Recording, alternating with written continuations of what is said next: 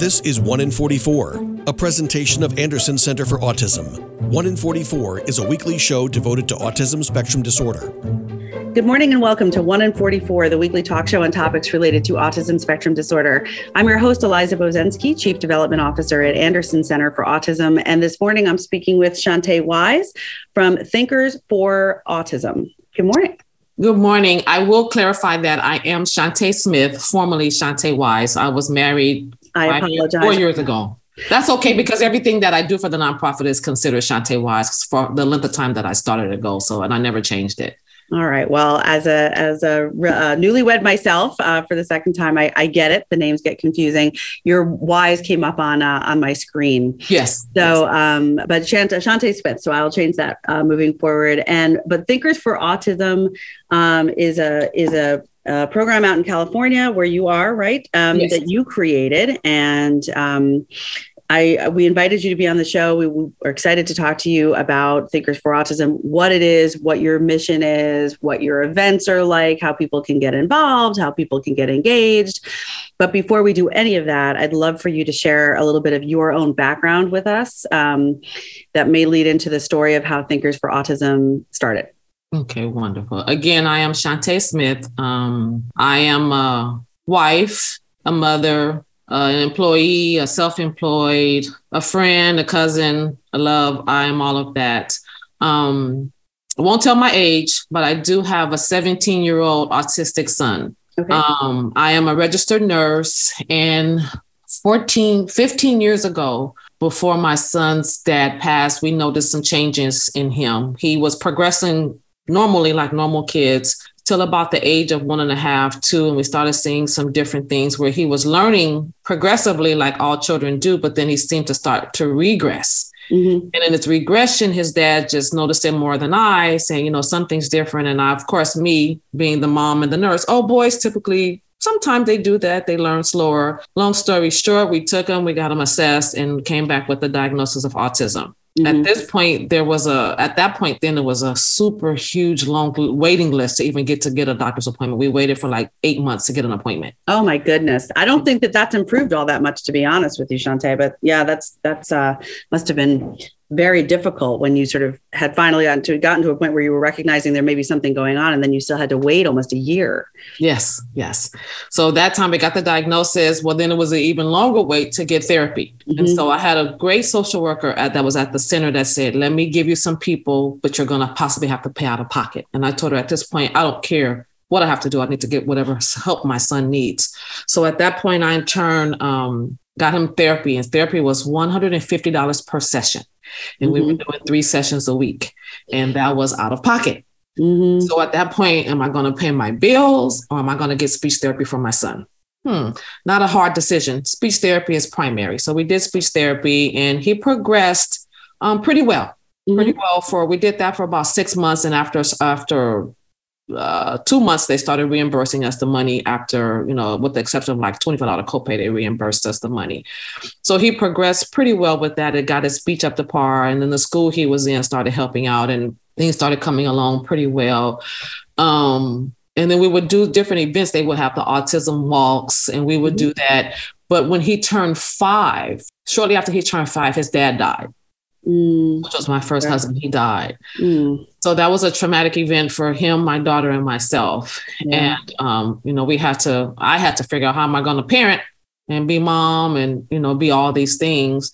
And at that point, the teacher he had in school my husband, before he died, we had just went to his school, and they were saying, he needs to be in a different classroom setting. His classroom setting isn't going to work for him. And I'm like, what do you mean it's not going to work for him? So we went to the school, we met with the teacher, and she said, well, I want him to go to this school. So we went to another school, and the kids were literally very hyperacting. Literally. And at that point, even still to this day, I know that Jesse and his name is Jesse. He tends to gravitate to other kids' behaviors and pick them up, like we're all sponges. Sure. And I told her, I said, this is not going to work for him. He can't be in this kind of environment. It's going to be horrible. And at that point, there was a special ed director at the school who went with us. She said, you're the mother. She whispered, you're the mother and you have the choice to do whatever you want to do. This is your child.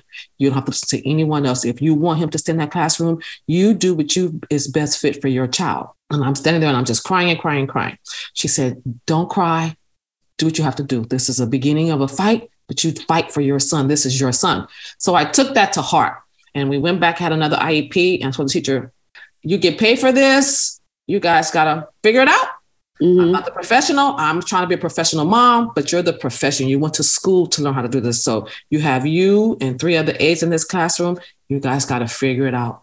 Do the math, do the numbers, do the configurations, whatever you got to do, you guys figure it out.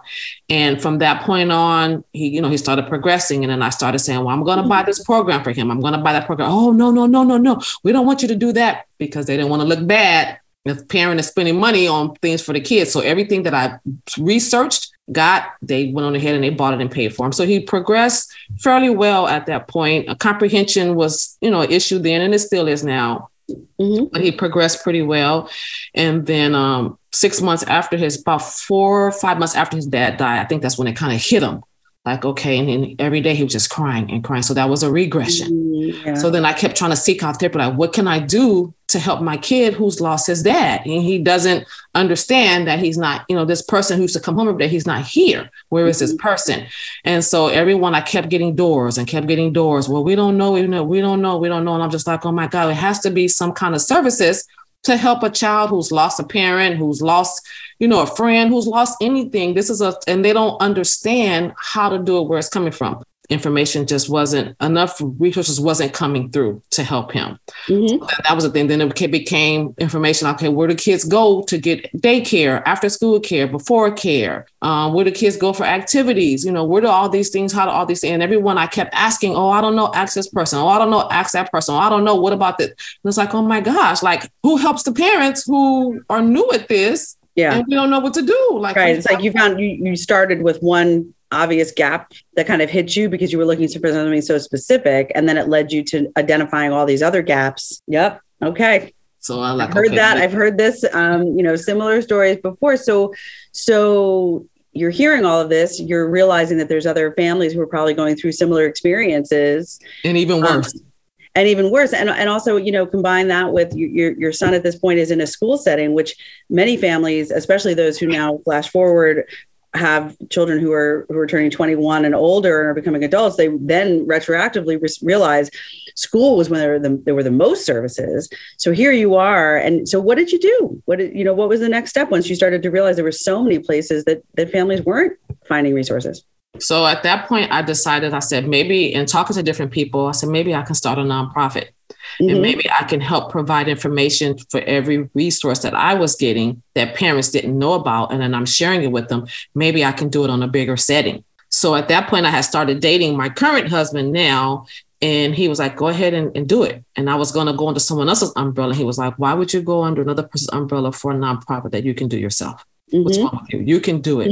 Go ahead and do it. So we had a meeting with a bunch of friends and family who all love Jesse. And we sat around talking, what's going to be the name? So we're all thinking. And then somebody said, and I said, what about Thinkers for Autism? And it was like, that's a good one. So while we're sitting there round table talking, one of my girlfriend's husband, who was an artist, he sat there and he started writing. Boom, he pops up our logo with the head with the 4 different pieces. And that was his idea. While we're sitting there just chatting, like 10 minutes, he came up with it. And I was like, okay, there's our logo. There's our name. There we go. So we did the first autism walk with our shirts on. He had our shirts made with Jesse's face on it and our logo. And it was just awesome. And then that was at that point. So about a year later, I said, okay, we're going to do our first fair. I didn't know where to start, who to start, what to do. And we had it at a high school gymnasium. Most of our vendors were just friends who sold various items, nothing geared towards autism. I think we probably had maybe 100 people at the first event, which was still good. Yeah, that's great. Good for not knowing. People were coming to buy stuff, but they wasn't getting the information they needed to provide services. So then the second year we did it, and it was like, okay, great, this is cool. We got more people, more vendors came to assist parents. This is what we wanted. Okay, great. Then the third year came, and we changed locations because the location we were at, we didn't outgrow it, but it's just the parking was horrible. The scene, it was a good location in a sense with the parking because they would have games and things going on at the same day we were having the events. Okay, that's not a good idea. The parking, people weren't coming because it was horrible parking. So we said, okay, we got to go somewhere. So we went to our second location, which was our third year. And at that event, we had a little over 200 people at that event. And it was It was awesome. And people were just coming and coming. And it was just like, oh my God. So my husband, he gets everything. He gets my cards made. He gets little magnets made. He had our Easy Up done. We had tablecloths done. Yep. You know, he just get all these things done. And we had our t-shirts done. And we're just doing all this stuff at our third fair. And that fair, I realized, okay, these are the people that I need to create a relationship with to continue to help them, because they are our voices. They Right. give information out to other people to come to our events to help get more information, just to kind of keep it going. So I was trying to build a relationship with the regional center. And every year they kept saying, oh, we can't come. Oh, I'm sorry, we can't come. Oh, I'm sorry. The first 3 years, I'm like, this sucks. You guys are supposed to be the resources for the families and you can't get it. Right. No. And you're bringing the families. So now the resource center needs to come to them. That was my thought process. I mean, Yeah, but makes sense what to do I know, right? So every year they kept saying they don't know. So, okay, fine. We just go around them. So our third fair, we had 36 vendors. Nice. Out of the 36 vendors, probably only six were not anything dealing with autism, compared to previous times where the majority were not for autism and the others were others. So it would have turned around in a matter of 2 years. We turned it all around. I'm going to stop you there because we have to take a break, but that is a great entry into the rest of the story, because I know that there's a few more years to talk about and to where you are today. But I love that. And I love that you stuck with it. That's a great message also to just leave for a quick break. When, you know, if you're starting something like this or wondering how you can get involved in something like this, one rule I think is don't get discouraged. When the first group comes out, that's your core group. You continue to work with them. Shante Smith from Thinkers for Autism, thank you again for being on the show. We're going to take a quick break and come right back. This is 1 in 44, the weekly talk show on topics related to autism spectrum disorder. I'm your host, Eliza Bozensky. We'll be right back. And now 1 in 44 continues on 100.7 WHUD. This is a weekly community affairs program presented by the Anderson Center for Autism. Welcome back to 1 in 44, the weekly talk show on topics related to autism spectrum disorder. I'm your host, Eliza Bozensky from Anderson Center for Autism, and I'm speaking today with Shante Smith from Thinkers for Autism. I would call you, I don't know, founder, president, CEO, all-around leader, mom, nurse, all the things that you introduced yourself as before. I love your story so far. I love where it came from, the image of you sitting around your first meeting with friends and family and kind of coming up with a name and a mission and a logo, and then sticking with it when your first event was attended, but not necessarily by all the people that you were sort of your target audience. But then in year 3, you saw a big change. So if you could pick it up from there and keep telling us what happened next. Well, our next event was 2020, the year of COVID. Oh, we're ready for number 4. We're ready for number 4. Let's get it rocking and rolling. And COVID hit, and our event was scheduled for April. I don't recall the date. And COVID hit in little sign January, little sign February, March was like the big kaboom. Yep. And things just started shutting. I'm like, okay, we got to cancel the fair. So we canceled the fair. It's like, okay, everybody's like, oh, no, but we can't. We don't want people and the vendors. We don't want them to be, what are we going to do? So we just reimburse everybody their money. We're going to keep it moving. In 2021, I said, we can't go another year without doing something. So we did a lot of things online via Zoom. But people by this point were really getting burnt out with Zoom. Sure. So we had a few attendees come to, we had, paint night, sipping punch. We had game night, dance night. We had all different things, on a weekly thing, but people just really wasn't attending that much. So it's like, okay, this is fine. Decided to do a toy drive. Toy drive was a flop. I was like, okay, well, that's fine. We're not back out there like that. So people really are still a little afraid of, COVID. Mm-hmm. So come January of this year, I said, you know what, we're going to bite the bullet. We're going to go ahead and go for fair number 4. Let's get it going. And we did it. And I promise you, we had close to 500 people that came out to our fair. Oh, congratulations. That's so exciting. Yes, we had Eventbrite, we had Facebook, we had Instagram. And in February of this year, I started with 72 followers from Instagram. Now we're up to 260 followers. That's great. on Instagram. That's great. It is autumn. And even as of yesterday, I have 5 more followers come on Instagram.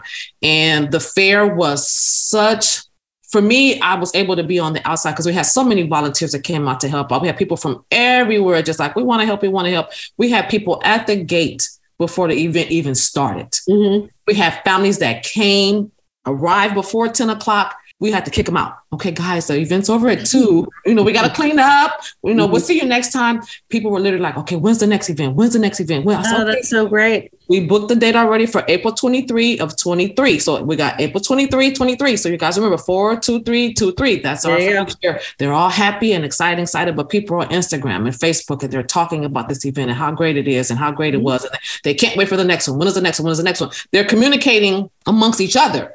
And I'm watching and seeing all these conversations and I'm like, wow, how cool is this? And I had always wanted to do something in the fall. I wanted to just kind of give back in the fall. Well, in 2017, I was going to do it, but my mom passed away. So then that stumped me. And I'm like, okay, I can't do it. Let me figure it out. And so with this year coming, I said, you know what? Let's do it. Let's do a fall fun festival and let's just see how it goes. And we set forth probably about 2 and a half months ago. And we put it out there and we had our first lady who was really huge and enjoyed it. She was like, she signed up initially, like she was the first person to sign up, like I'm there. And so now we have up to, I think like 12 vendors right now. So we were thinking it doesn't have to be a big event just to show people that we're here and we're out. So we're having it where the kids get to do a parade. We're giving away candy. We haven't advertised it, but we're going to give away a pair of Rams tickets to the Rams season games. Okay. We're going to have the regular gas card price. People need gas out here. I don't know how much the gas prices are in New York, but they're not good. They're not good, Shante. They're not good. Well, at least we're not at the $7 mark anymore. We're down to the $5.50 mark. We were down to $4 last week, but it went back up. So we're going to give out these things, but our raffle prizes have always been phenomenal. The turnout to have close to 500 people was absolutely unbelievable, considering from 2014, when we initially started, to 2022 to have close to 500 people. And it's just absolutely amazing just to see that amount of people and just to see the kids enjoying themselves. We had face painter, we had character artists, we had music, we had bubbles, we had a whole game center area. We had balloon artists, we had food vendors, and all the vendors were in the center. And it's wonderful because people can still feel okay because it's outside. So it's not indoor. Yeah. You've got to take, I just, we're coming down to the last couple of minutes. I just would love, I want to thank you. I interact with a lot of families who have children here at Anderson Center for Autism and elsewhere. And I've gotten a chance on this podcast to talk to so many providers, parents, siblings, researchers, authors, so many different people. But just on behalf of the entire community, it really is so impactful, the kinds of things that you're doing for so many reasons, and taking into account that not only, I think, does the outdoor setting and the types of events that you're talking about really work for this sort of still in semi coming out of pandemic world, I guess, is what we're calling it. But also, I've heard for years just the sense of isolation that so many families can feel when they're raising a child with autism, that it goes such a long way to be able to get excited about and plan a family outing where 100% you're going to be welcomed and appreciated and everybody's going to have a good time, and you're not going to feel like you're being sort of under the microscope or potentially be asked to leave. And I think that to me, that just encompasses the kind of kindness that I would love to see more and more people engaging in the world in general, but certainly in the autism community. I think it's spectacular. So, and just so exciting that not only did you add a new event this year, but you also already have your 4/23/23, your April 23rd, 2023 fair next year. So I do have a question just about sort of how does it all work? The vendors come and so what your fair does, it helps connect families in need with the vendors who are providing those services, school activities, respite care, ABA therapy, right? Speech therapy, whatever services. Just to add a side note, Harbor Regional Center was there at our fair this year, finally. Yay. Oh my goodness. A huge win. That's fantastic. They were there. So it's just to provide the information to parents who need services. And then I'm there as well to point them in the right direction. We've had dance people there to teach kids how to dance. We've had ABA speech. We've had dentists there. We've had physical therapy there. Huge, right? Dentist, yes. The dentist is a huge thing because I don't want to go to the dentist. And I'm special needs. So we've had people, they've reached out. This year, we're going to also have the county register recorder to teach people how to register to vote. We have people there that teach people how about conservatorship. We have something for people to do adult age when they turn 21. What is my child going to do when they turn 18? What are they going to do? Transitional programs. Another one, I'm drawing a blank, but we have people that to give them the information for resources that conservatorship. Things that they don't necessarily know how to move. What direction do I go in? And then also I've added to my hat that I'm doing advocacy. I go and I do IEPs with parents. I'm an IEP advocate where I go. Oh, that's wonderful. A very, very needed role. Yes, because as a parent, a lot of times we forget that it's my voice that counts the most. Not the teachers, not the psychologists, not the therapists. Mm-hmm. Their voices count. But I'm the one that's supposed to be in charge of my child because at the end of the day, I want he or she to be progressive in the community in which they're going to be living in. Mm-hmm. And if I don't facilitate that, I can't totally depend on the teacher to solely depend on them to go ahead and facilitate that. The story that you told earlier about that principal who sort of whispered in your ear, you're the parent, that brings me back to the number of times that I've talked to families about the fact that no matter anybody's expertise. And I think you handled it beautifully. Just what you said before about going into that meeting and saying, look, you have expertise in the classroom. You have expertise because you went to school for to work with children with autism, but I'm his mom.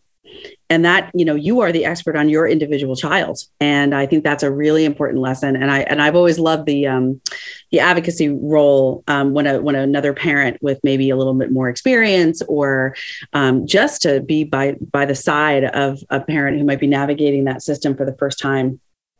I've heard many stories about what an impact that has for the family as a whole, because, it obviously also impacts the child and their experience in the classroom long term. So this is all fantastic. I love that you're expanding to include services for adults and opportunities for families to kind of plan ahead. If Jesse is now 17, you're right in that mix where you're starting to have to really think about his adult future, and that impacts your adult future and potentially his siblings' adult futures. And so you probably know firsthand that there's a whole new world out there of I guess, some bureaucracy and paperwork, but also just an exciting time to see, what the opportunities will be. I just want to make sure that we leave another 30 seconds or so to make sure people know how to find out more about Thinkers for Autism and get in touch with you or participate in one of the events.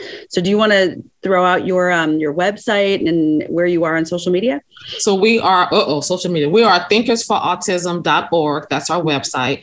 We do have Facebook, which is Shantae Smith, and they can Google my name and it links automatically to Thinkers for Autism. And then our Instagram, I think is T4A. Lord, I should know that. But I think if you go to our website, which is Thinkers for Autism, it links to all of them. You can go to everything. And if anyone wants to participate or help or volunteer, definitely give me a call. My number's on the website, but my telephone number is 562-706-2128. I am Shantae Wise, AKA Shantae Smith. My husband will hear this and he'll be like, oh, really? But people know me as Shantae Wise from the nonprofit. And it's so much red tape to change that I haven't changed that part yet.